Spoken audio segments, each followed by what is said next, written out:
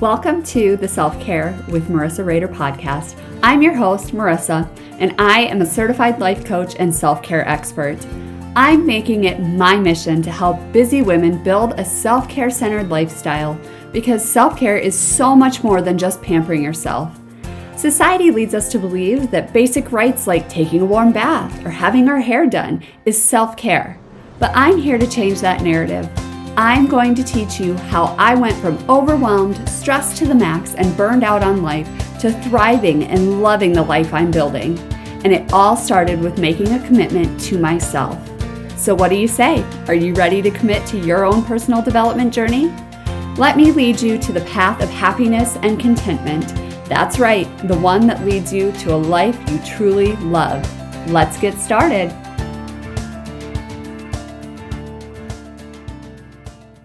Hey, it's me, Marissa. Today I'm going to talk about something that we all go through at some point in our lives, and that is not feeling like ourselves. So many of us feel like we're not ourselves sometimes for one reason or another. It could be because of a tough day at work, stress from school, or problems at home. But what can you do when you're not feeling like yourself? In this episode, I'm going to share with you my top tips on how to cope and find your way back to being your normal self again. All right, here we go. We're going to dive right in with this quick wins episode. The first thing is that you need to sit down and identify what it actually means to be yourself. When do you feel most like yourself? What are you doing? What activities are you doing? What are your relationships like? What is work like?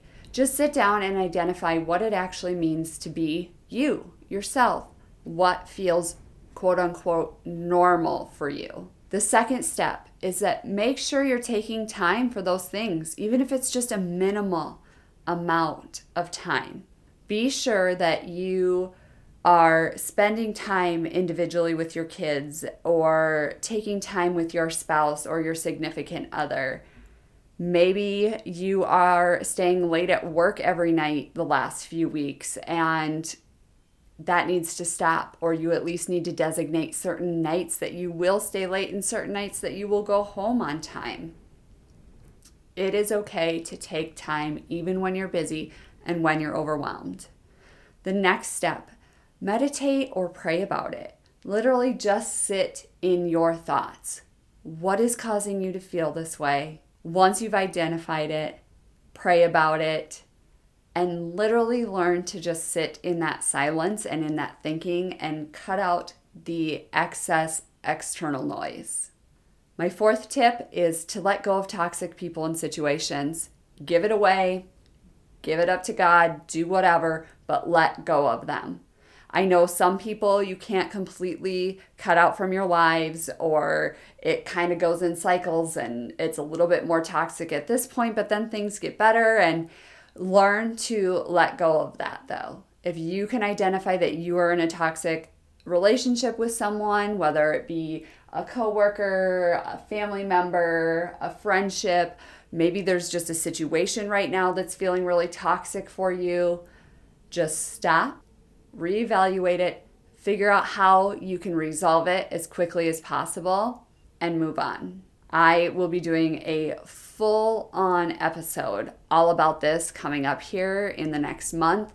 So be sure to stick around for that, but I'm not going to dive too much into it right now, but just know that it's okay to let go of anything that feels toxic to you in your current situation.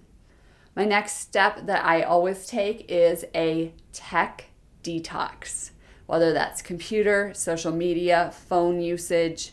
Yesterday, I literally did not touch my phone for probably 8 or 9 hours, and it was glorious. I was present with family, was able to just be in the moment. So taking a full tech detox, whether that's a good portion of your day, maybe you're going to set more strict hours that you're on your devices, whatever that is, you take a week off. Maybe there's a specific app on your phone, an Instagram, a Facebook, a Snapchat. I've hidden Snapchat on my phone. I had to apologize to my family over the weekend. Sorry, I'm just catching up on all the Snapchats because I don't see the notifications anymore. I literally only go into the app when I think about it, it's not on my home screen anymore and it's gone.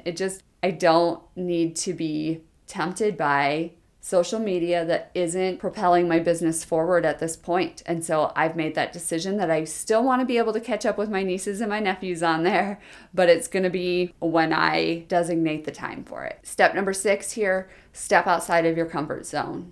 You might not be feeling yourself anymore because you're feeling just kind of stuck in the day-to-day life that it's like a hamster wheel. You get on it and you just don't know how to get off. So taking some steps to get outside your comfort zone, as minimal or as small as they may be, they don't need to be huge things. You don't need to go skydiving or something in order to get out of your comfort zone. But just take little steps to get out of that rut that you may feel like you are in. Number 7 kind of pairs with number 3, which was meditate and pray about it, but take some time to be alone. Last week's episode was about going on a mommy-only trip and how beneficial that can be for your mental, your physical well-being, just being able to sit and process and only worry about just what you need to worry about in that moment is absolutely the most freeing thing. So take some time to just be alone. And a lot of moms or business owners, women in general, are like, yeah, well, I went and got a massage, or I just had my nails done, or I'm getting my hair done next week, and that's my me time. That's great. That's super great. But I'm talking like intentional time alone, where you are the only person, so you can literally cut out all of the external noise. And my last tip, number 8 here, rest and don't force it. If you are not feeling yourself, that's just part of life. Life ebbs and flows, and it's up and it's down. That's just the natural progression of how life goes. And if you find yourself just not feeling good, it's okay to rest and not force it.